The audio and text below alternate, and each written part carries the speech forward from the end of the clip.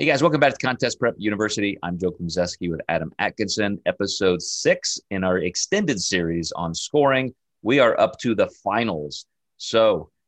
In the NPC, I think most of the national shows are not live judging. Maybe you could correct me on that, but they still they want to go through the judging, give everybody a break, and then come back, and that's where awards and final presentations occur. So let's go through the process and then some of the mechanics, Adam. Absolutely. So once you guys leave the pre-judging venue, the scores are tabulated.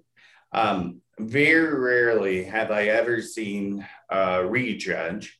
Has happened. However, it's usually never different from that top 5 or top 8. They're typically not going to rejudge the whole class. It's just going to be that top 5.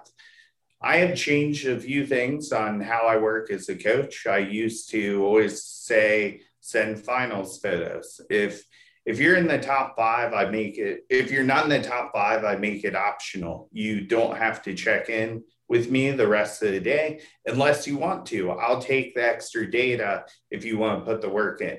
But I've noticed a lot of my clients know I wasn't top 5. I don't really want to send Adam pictures of me, if I've already lost. So that's kind of painful for people to go through that. And also it opens me up to have more time to spend with people who maybe won their class or might be top 2 to make sure I keep them on point for finals. So that's important to know that the judging is already done and that you're not going to place any better based on, your finals look. Mm-hmm. So on the stage, what's going to happen at finals that's different from prejudging? I would say it's just a confirmation. You'll see the head judge is usually just making a tally to make sure they got the right number and that they got the right people for their top 5 placement and award. So it was actually funny at North Americans I was watching Tyler kind of make a tick mark, and then he would sign the score sheet as head judge saying, this is the way that this class played out. I'm signing off on it, that it is correct. The judges scores he double checks the scores and it's the end of the day. So in the NPC, and then I'll cover a couple of the other organizations or possibilities, but in the NPC, at finals, are you simply backstage and you're waiting for them to call you out, in the different numerical orders, or do you all file on stage first and then you're awarded? So most people, I think right now, the top 10 are presenting and, showing their full routine, and the rest just kind of wave on stage very quickly. So they're allowing the top 10 to present. And then the one thing people do have to consider, the overalls are still live judged at finals. So, they're taking their top 8 from the bikini, class A through H, and then you all get compared as class winners. So if you won your class, you want to stay ready for that finals appearance. Right.